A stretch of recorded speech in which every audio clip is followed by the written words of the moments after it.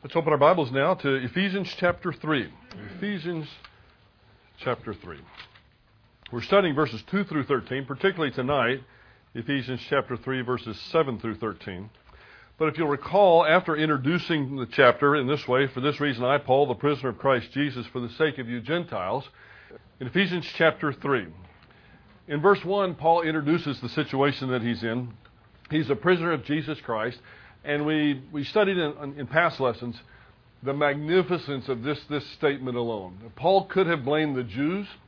He could have blamed the Romans for being where he was, but he didn't blame anybody. He realized that he was where he was because he was a servant of the Lord Jesus, and this is where Jesus wanted him. And as soon as Jesus didn't want him there anymore, Paul's not going to be there anymore.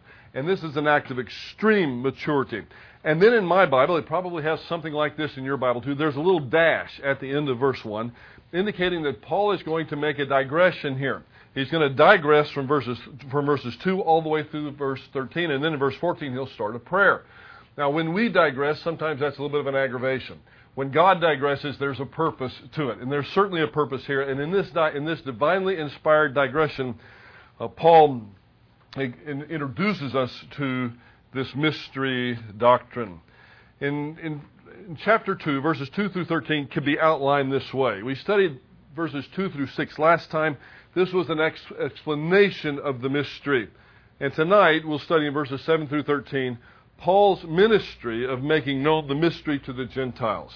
In verse 2 of chapter 3, we saw Paul's responsibility to dispense the mystery. He starts off in verse 2, "If indeed you have heard of the stewardship of God's grace, which was given to me for you." The implication here is that they have indeed heard, the idea being something like this. At any rate, if you have heard, as I know you have. The point is that these people that Paul's writing to should have known better than to function with any form of racial animosity. They had already been taught that racial animosity within the body of Christ is wrong. It's verboten. It should not happen. And what Paul has written so far in Ephesians in chapters 1 and 2, particularly in chapter 2, but what he's written so far should have served as a reminder of what they had previously learned. Paul taught these folks for at least 3 years, or almost 3 years rather, and there can be little doubt that even after Paul has gone, and he's been gone for 5 to 6 years now, that's true, but there can be little doubt that even after he left, the Ephesian elders followed up on what Paul had taught. So there is no excuse for a lack of unity in the church at Ephesus. And there's no excuse ever for racial animosity. Now, in those days, the racial animosity was between Jew and Gentile, or between Gentile and Jew. Today, the racial animosity may be something different, but the principle still stands. There is no room for racial animosity in the body of Christ. That grieves the Holy Spirit. We were all saved the same way. And it doesn't matter what color one's skin is, we all came to Christ by grace through faith. You remember chapter 2, verses 1 through 10. Paul began by writing of the administration of God's grace that was given to him, and concluded this in verse 13, we'll see tonight, by asking them not to be discouraged over his imprisonment in Rome. We saw last time the term administration, the Greek term oikonomia, and it has the sense of stewardship or a trust that is to be dispensed. It's the word that's translated dispensation in the King James and the New King James, but it's probably better rendered stewardship or administration here, at least in this passage. The emphasis here seems to be on the office or the responsibility, more than maybe even the function of dispensing the information. To put it another way, the Ephesians had heard of Paul's position as an administrator. And he's to administer God's grace. Now, it's not like grace was unknown in times past, and just now people became to be aware that God was a gracious God. Sometimes people get a wrong idea, especially from some New Testament teaching. They misinterpret it, and they think the Old Testament was only law, and the New Testament was grace. And that there's no grace in the Old Testament, there's no law in the New Testament. Neither one of those statements is true. There is grace in the Old Testament, or no one would have ever been saved. Certainly there's law in the Old Testament. The Old Testament is known for its law. But there's grace in the Old Testament, or no one would have ever been saved. There's grace in the New Testament, to be sure, but guess what? There are rules and regulations. If you want to call it law, that's fine. Not the Mosaic law. Not the Mosaic law, but there is law. There are rules and regulations in the New Testament. And those who, sometimes people go off get out of the barn on this one, and they feel like we're not under any form of law in the New Testament. We call those people antinomian. The word nomos, meaning law in Greek, antinomian. You see the word nomos in there. Well, if somebody calls you an antinomian, they're probably not complimenting you. Sometimes we might think, oh yeah, well there's no law in the New Testament. Yes, there's law in the New Testament. It's the law of Christ. It's the law of love.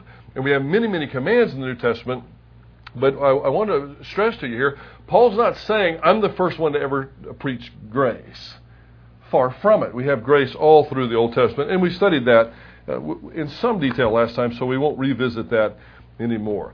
Paul is not the only one. He's not the only one to whom this has been revealed, this whole idea of the mystery and the stewardship of God's grace. He's given, however, the primary role in the dissemination of this great truth, the content of which we saw in verse 6. Now, in verses 3 through 5, we saw when and to whom it was revealed, and we were introduced to this very important term, the Greek term mysterion, which we translate mystery. Now, mysterion was a truth previously unknown. Now, we think of the idea of mystery, at least I do. When I first think of mystery, I think of Sherlock Holmes or Agatha Christie, the whodunits, or if in more modern times, you think some of these Michael Douglas movies and some of these things. I love these movies. I watched the Sherlock Holmes, the new Sherlock Holmes movie recently. Wasn't my favorite, but that's okay. It's a different Sherlock Holmes, to be sure. Although I've talked to people that have read the books, they say actually some of the stuff in the new movie is probably truer to what was in the books than some of the old movies.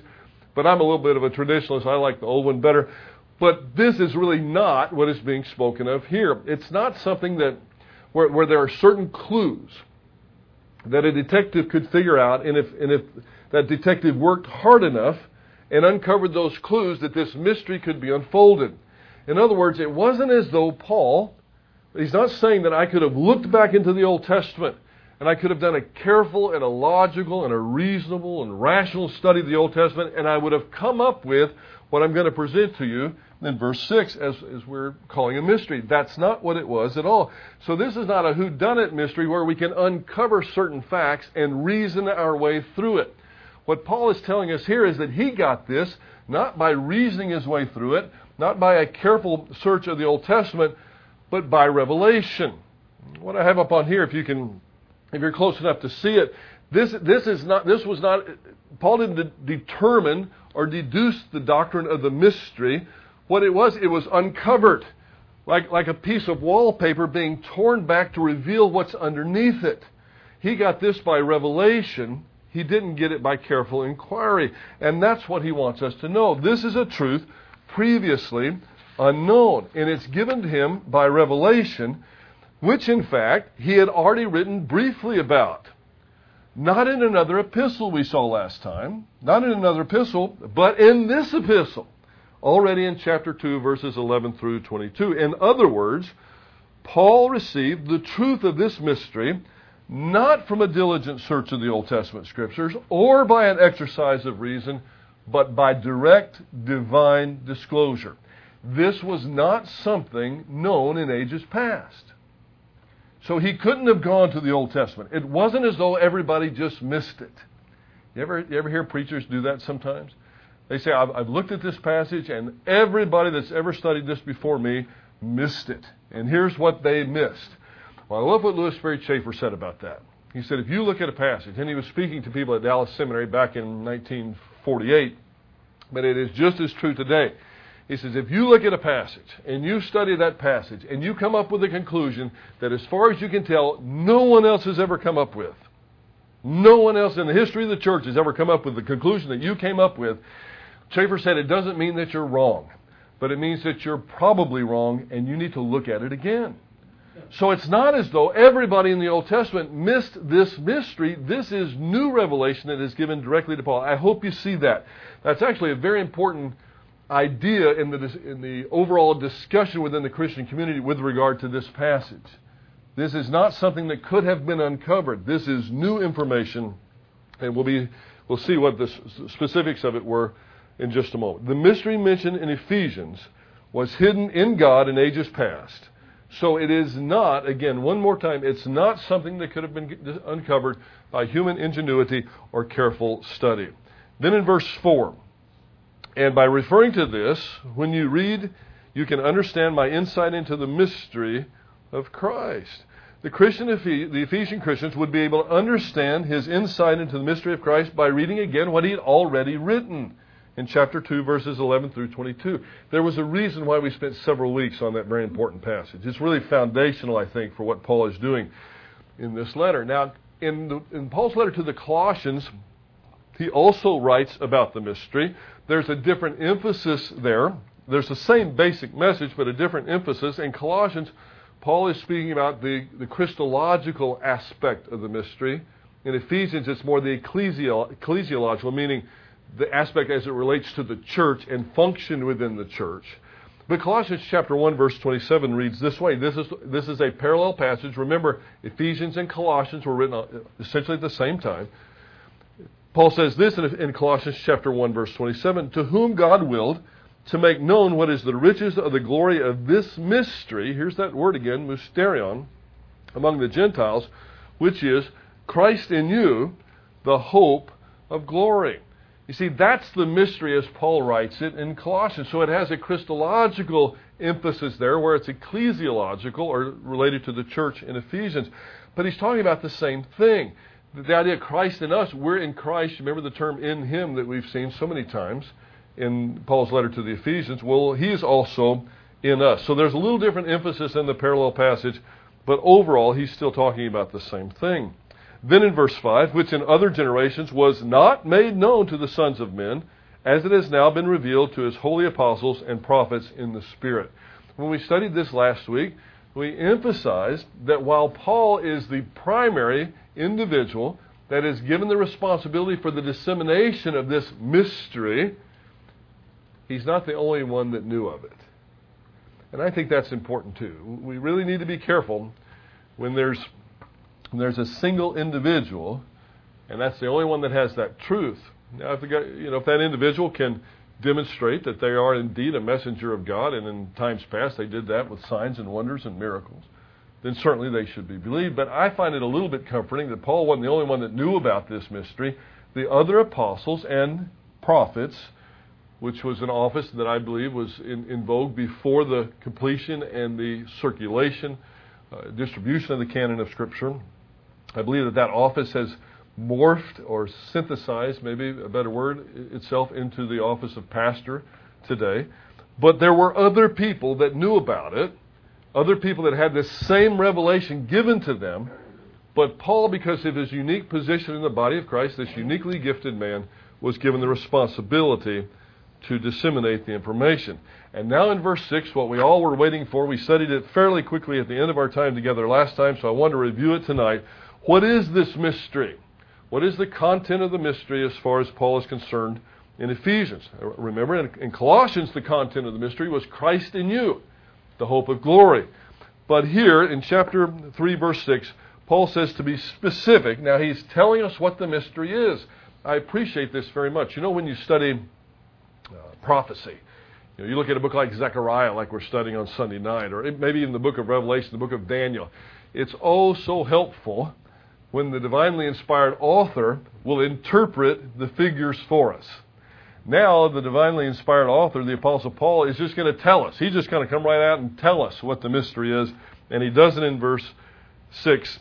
To be specific, that the Gentiles are fellow heirs, fellow members of the body, and fellow partakers of the promise in Christ Jesus through the gospel. They're fellow heirs, fellow members of the body of Christ, fellow participants in the promise of Christ Jesus through the gospel. So that is the mystery unfolded. That's the revelation. Now here I want to say it again. Paul was not going to be able to find that with a careful and thoughtful study of the Old Testament. It's not there. This is something that's given to him directly. But watch, you remember, it wasn't just given to him. It was given to the other apostles as well, and to the prophets. this information that Jew and Gentile are one in Christ, fellow heirs, fellow members of the body of Christ, fellow participants in the promise of Christ Jesus through the gospel. This information was given to all the apostles, but Paul was given the privilege of disseminating it, or being the primary vehicle of that dissemination. Gentiles are fellow heirs. We saw in chapter 2, verse 14, that both groups were made into one. In chapter 2, verse 19, that we're fellow citizens. Chapter 2, verse 20, we have the same foundation. Chapter 2, verse 21, we've fitted together. So in view of this, it follows logically that Gentiles would be fellow heirs. Now, I want to say again, probably say it many more times before we finish the study of the Ephesians, that he's not speaking of the promises that were made to Abram. The church does not become the recipients of the promises that were made to Abram. What was promised to Abram and Abraham will be given to Abraham and his seed. But what Paul is speaking about here when it means the fellow participants in the promise of Christ Jesus through the gospel is he's speaking of all the combined blessing that is to come to the church. It won't be just simply a Jewish experience, and it won't be simply a Gentile experience, because in Christ there's no Jew or Gentile. You get the point. In Christ there's no male or female. There's no slave or free. There are no racial distinctions. There are no gender distinctions. And there are no economic distinctions in the body of Christ. Now, after one comes to Christ, this may be a revelation to you, but if you're a male before you come to Christ, you're still a male after you come to Christ. Now, I know some people have surgeries and change all that, but that aside, your gender doesn't change. If you're poor when you come to Christ, the probability is you're still going to be poor after you come to Christ. I'm talking about economically. Some people will promise you differently. Don't believe them. There's no promise of economic prosperity in the gospel of Jesus Christ. There's an incredible promise of spiritual prosperity, though. So you may be poor economically before you come to Christ, and chances are you're going to be poor economically after you come to Christ. You would have been born, if you were born Jewish before you come to Christ, your genetics are still Jewish after you come to Christ. So what in the world does Paul mean that in Christ there's no Jew or Gentile, male or female, slave or free? He means there are no distinctions in the body of Christ. We're all fellow heirs. We're all fellow members of the same body. We're all fellow participants in the promise of Christ Jesus through the gospel. You know another way to put it? As far as God's concerned, there's no pecking order in the body of Christ. True. It's a very true statement that certain people have certain more public responsibilities in the body of Christ. Certain people are given leadership duties in the body of Christ. But it doesn't, and please listen so carefully, it doesn't mean they're a superior person in God's eyes in the body of Christ. They just have a different role. And if Christian men and women could understand this. This is one of the things that I talk with Christian women particularly about when we're doing marriage ceremonies. Because a lot of Christian women have this attitude that the Bible kind of makes women a second-class citizen. Because a woman is supposed to submit to the leadership of her husband. Far from it. The last time I looked, Jesus Christ submitted to the leadership of His Heavenly Father. And none of us would deny that Jesus was equal in position with His Father. So there are no distinctions in that sense in the body of Christ. The Gentiles are fellow members of the body. The two have become one. The Gentiles are fellow participants in the promise in Christ Jesus through the gospel. Now, in chapter 3, verses 7 through 13, the Apostle Paul continues on with an explanation of his ministry of making known this mystery to the Gentiles. He says in verse 7, "Of which I was made a minister according to the gift of God's grace, which was given to me according to the working of His power." It was really special to me when this truth became apparent. In grace, or it was an act of grace, that Paul was given by God an opportunity to serve. Paul looks at his opportunity to serve his Savior as an act of grace on God's part. Now, I don't know about you, but I often didn't think of grace that way. When I think of grace, well, he He gave me certain riches that I didn't deserve. Maybe the other side of the coin, mercy, I didn't get certain discipline that I did deserve. When I think of grace, I think of God just handing me this big bundle of blessing. But somehow we just don't think of the opportunity to serve as being part of that big bundle of blessing that He gives us. But that's the way Paul looked at it. And this is particularly poignant in view of the fact of where Paul finds himself when he's writing this. He's in prison in Rome.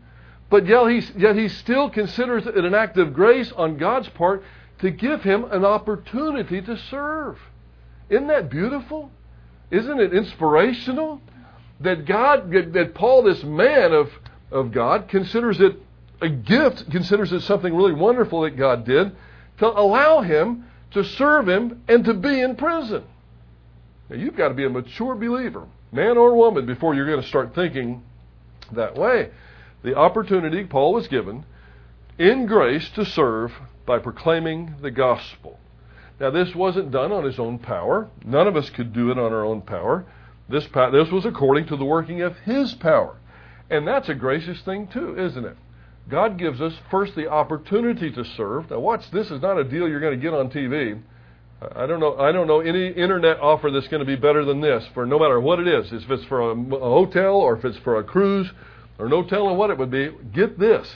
Not only did He give us the opportunity in grace, but He enables us to do it. He gives us the power to do it. Now that's a pretty good deal. And then on top of it, we have to realize He doesn't need any of us. Paul realizes that. He could have used somebody else besides Paul. That's why Paul was privileged to be able to serve in whatever capacity it may be. He didn't need us, yet He gave us the opportunity and then empowered us to do it.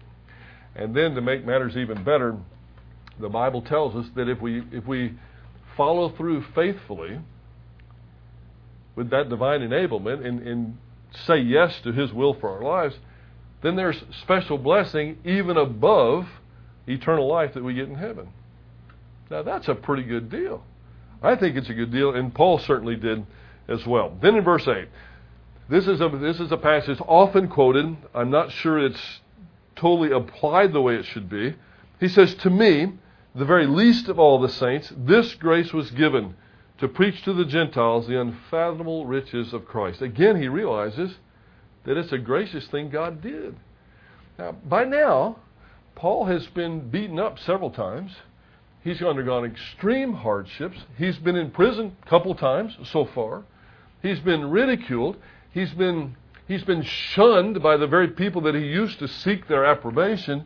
But yet he still feels like it's a great privilege that was given to him to serve. Again, this is not a motivation you're going to find yourself having if you're not maturing in your relationship with Christ.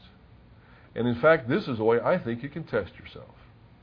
If you find yourself in the middle of whatever ministry that you have, and every single one of us here has a ministry. They're all different, but all of us have a ministry of some sort. If you find yourself in the function of that ministry, getting depressed, getting discouraged, getting aggravated, starting to feel sorry for oneself, look at what God's got me doing. And then even worse, look at them. Look at what God's got them doing. Why is He letting them do that and making me do this? Maybe you might have thought that before. If you find yourself thinking that way, you're nowhere near close to maturing in your relationship with Christ, even if at one time you were. Right? If you're thinking that way, your eyes are on the wrong person, my friend. Your eyes are on a person with a little p, that's you, instead of the person with a capital P, and that's God. Because if our eyes are on Christ, the one who gave us that job in the first place and the one who empowers us to do it, then we're not going to get down and discouraged and disgusted and irritated in ministry. Oh, certainly, there's a time when everybody has a little bit of angst in ministry where people have down days. But I'm talking about a consistency where day after day you're feeling sorry for yourself. Why did He give me this to do? Rather than, thank you, Lord. Thank you for allowing me this opportunity to serve you. I know I'm only going to be alive a limited number of years on this earth. And then after that, clock stops ticking on my opportunity to faithfully serve you. Thank you for giving me this opportunity today. Well, that's what Paul would have done. Now he says, to me, the very least of the saints. He considered himself the least worthy of all the believers in the church age to have received such a privilege. I don't think that this was some sort of false humility on Paul's part. You hear testimonies sometimes of believers in the Lord Jesus, and you can just tell. I mean, I don't know. I can just tell. Maybe that's a certain perception, but you can tell when they get up there and they do some form of humble exhortation. You can tell they don't mean it for a minute. They might be saying, "Listen, I'm just one of the least of God's servants." But the way they're saying it, you know, that they want you to say, "No, you're not. You're one of the greatest. You're the greatest." That's what they really want. You know, it's like, I'm so bad. Come on, tell me. No, you're not. Not really that bad. Yeah, you are. Yeah, you are. Just kidding.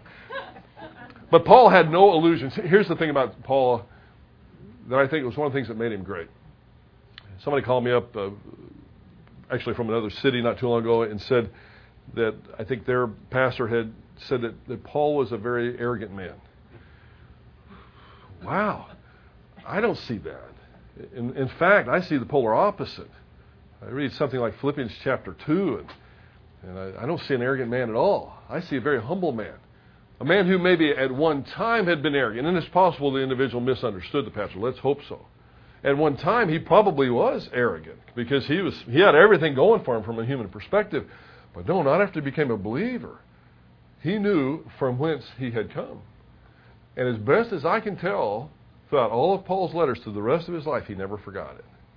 I don't think he ever forgot what he had done before he came to Christ and realized that he didn't deserve anything but discipline and punishment from our Lord. He didn't deserve the opportunity to serve. He thought it was a great blessing, and he realized it. We might impart celebrity status on people like the Apostle Paul, but I guarantee you, the Apostle Paul would not have ever assumed that for himself. He would not have ever wanted to be treated like a celebrity. There have been a couple occasions where I've been in places overseas where not only I but a couple of the people in our party were treated like celebrities. And it made me enormously uncomfortable. I won't say the country, but I went into a crusade one time and it was set up to where there was maybe 3,000 to 5,000 people already there. We came down the middle aisle, the band was playing and people were cheering. And just for a split second, I got to admit, for a split second it felt kind of good. You know? I admit it. It felt really cool, and then I caught myself. And I thought, oh no, that's not the way you ought to feel. And as soon as we got up there, I was the one that was nominated to do it for the group. I got up and said, hey, listen, we appreciate the welcome, but don't treat us like celebrities. We're about to tell you about the celebrity, the only one that really matters. Paul would never, ever have accepted any form of celebrity status on himself. We tend to do that because we've got the top 25 football teams in the land. We've got the top 10 at 10 Christian songs. I don't think they've come up with the top 10 sermons of the week, but one of these days that's going to happen too. The top 10 prayers of the week, that'll happen. We've got the top 10 everything. And we all have our list. Who was the greatest believer in the New Testament? Guess what? I don't know, and neither do you. Now, I know the Apostle Paul was used incredibly of God, but I'm not going to be shocked at all if we get to heaven and we see a roster of people standing up there, and Christ says, look at my wonderful servants. And they're nobody we ever heard of because they served in anonymity and did what they did with love for God, realizing that it was a true blessing that they even got the opportunity to do it. And guess what? That could be you. Doesn't matter what your position is in terms of your function within the body of Christ, but if you do it with the right attitude and you do it with the faithfulness, that's what made Paul great. With the faithfulness and humility that he had, you could be right up there with him. So you don't have to have a big name in order to be blessed greatly at the judgment seat of Christ. Now, the first aspect of Paul's ministry was to preach Christ to the Gentiles. In verse 9, he tells us what the second aspect of this ministry was, and that was explaining the mystery of the church to everyone, Jew and Gentile both. So the first was he got the opportunity of taking the gospel to the Gentiles. Did Paul preach to Jews? Well, you bet he did. It seems like everywhere he went, his custom was to go to the synagogue first. But he preached primarily to the Gentiles. He went into the Gentile areas. Did Peter preach to Gentiles? Oh, I'm sure he did on occasion. But his primary ministry was to preach to the Jews. So first aspect, preaching to the Gentiles. The second aspect of his ministry, at least as he outlines it here, is explaining the mystery. These things I have on the board right now, the things that are on your supplemental handout in your hand, explaining the mystery to the church. Even though God had not revealed the church earlier, it was his plan from the beginning. Look at verse 9. And to bring to light what is the administration of the mystery, which for ages has been hidden in God, who created all things. So the church wasn't God's second choice. He always knew that the church was going to come, but it was a mystery in the past. It didn't take God by surprise. It was his plan from the beginning. Now in verse 10, as we just have a few minutes left, we'll cover these four verses. In order that the manifold wisdom of God might now be made known through the church to the rulers and authorities in the heavenly places. Now this is not something we're going to spend a lot of time on tonight, but I want to mention it to you. We'll come back and cover this again at another time. But this is one of those New Testament references indicating the church has a corporate testimony to angelic beings. The phrase rulers and authorities in heavenly places, that refers to angelic beings. Now it's debatable whether it's just the elect angels or the elect and the fallen angels. I suspect it's all of them. But that aside, this is one of those references that lets us know that we're being watched. At the very least, as a church, we're being watched. I think we can also say that our marriages are being watched as well. That marriage seems to be a corporate testimony, not only for human beings, but for the heavenly beings as well. And I think we're watched individually as recipients of God's grace. But here we know that the church, through the church, heavenly beings are a witness to the testimony of God's grace. Paul ministered in these two ways, so the manifold wisdom of God might appear clearly to these angelic hosts. Manifold could be translated this way, made up of different kinds, if you prefer. So it's not just one thing the church teaches, but there's a variety. Verse 11, we see something of the omniscience of God. This was in accordance with the eternal purpose which he had carried out in Christ Jesus our Lord. The fact that the Jews would reject Jesus Christ, Jesus of Nazareth, as their Messiah, did not take God by surprise. Nor does anything else. This is part of God's eternal purpose. God's infinite perfections are, in a sense, one. We break them down so that we can better understand them. We speak of God's omniscience as if it was a piece of the pie that we could take out and analyze separately from the others sometimes. You really can't do that. We speak of omnipotence the same way, omnipresence the same way, sovereignty, love, and so forth. But that's not really the way God is. God is the sum total, Charles Ryrie said. He's the sum total of his infinite perfections.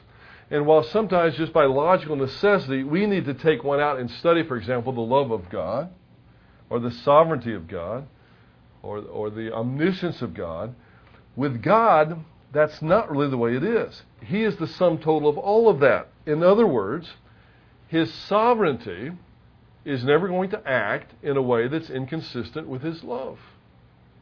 You see, there has to be that kind of understanding, that kind of balance. His omniscience is going to act consistently with his sovereignty, his omnipotence with his omniscience. That's what we mean by part of the package. So this whole idea, this whole concept of the mystery, the fact that Gentiles would be fellow heirs, fellow members of the body, fellow participants of the promise of Christ Jesus through the gospel, this did not take God by surprise. He never learned that this was going to happen. He always knew. It's a part of his eternal purpose.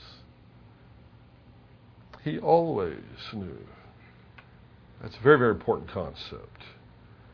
In whom, verse 12, we have boldness and confident access through faith in Him. We see there's an abiding effect of the fact that we're in Christ, that we're fellow heirs, that we're fellow members of the body, that we're fellow participants of the promise, because that means we can come boldly before the throne of grace. Some people have a view of God that is imbalanced. Most people have a view of God that's imbalanced, I think.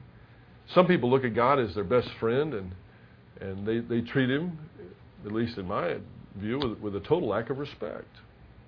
They get mad at Him when He doesn't do exactly what it is that they want Him to do.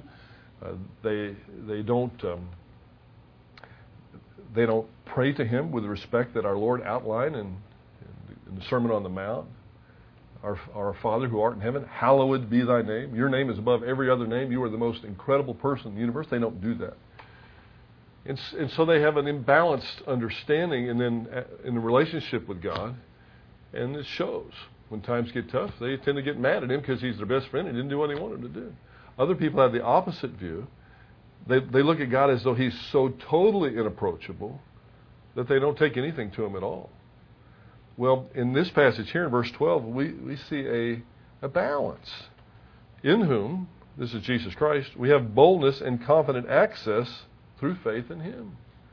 There's a personal relationship. Yes, He is my best friend. And yes, He is the Lord of the universe. Both. Now, if you're going to err, I think it would be better to err on the side of understanding that He's the Lord of the universe first. Better safe than sorry there, but don't err so badly that you don't come to Him, that you start to treat Him like a machine. He's not a machine. He's a person who loves you deeply. And because of His omniscience, I do believe He had you in mind. He had me in mind personally. Now, how that happens, my mind can't do it. But He had both of us personally, all of us personally in mind when He died for us. That's a humbling thing to think. How that works out, I don't know. But in His omniscience, it certainly did. Then finally in verse 13, therefore I ask you not to lose heart in my tribulation on your behalf, for they are your glory. In order to understand verse 13, we need to let our eyes glance in the last moment or so we have here tonight, back at verse 1 of chapter 3. For this reason, I, Paul, the prisoner of Christ Jesus, for the sake of you Gentiles.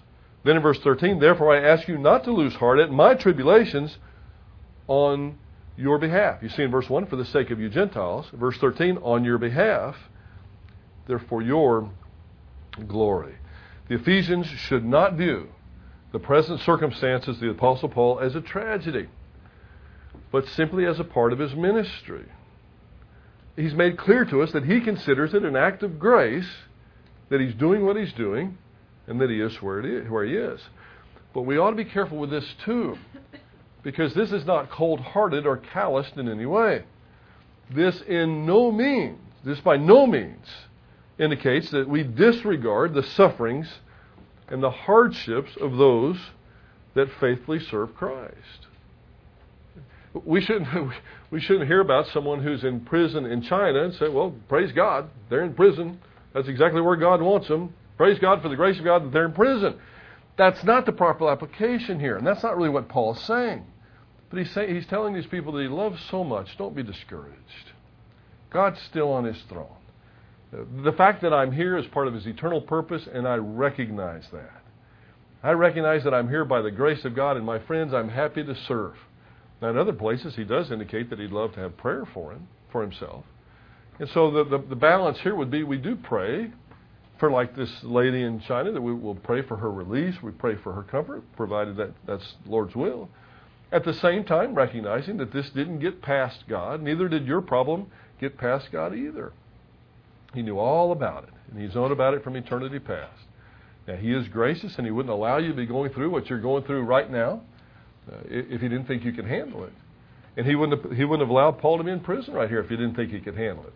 But looking back on it almost 2,000 years later, I think we can start to see maybe a little bit of why Paul was in prison. He got to write 4 incredible letters there that we study and love and study and love. Ephesians, Philippians, Colossians, and Philemon. And there probably was a lot more to it than that.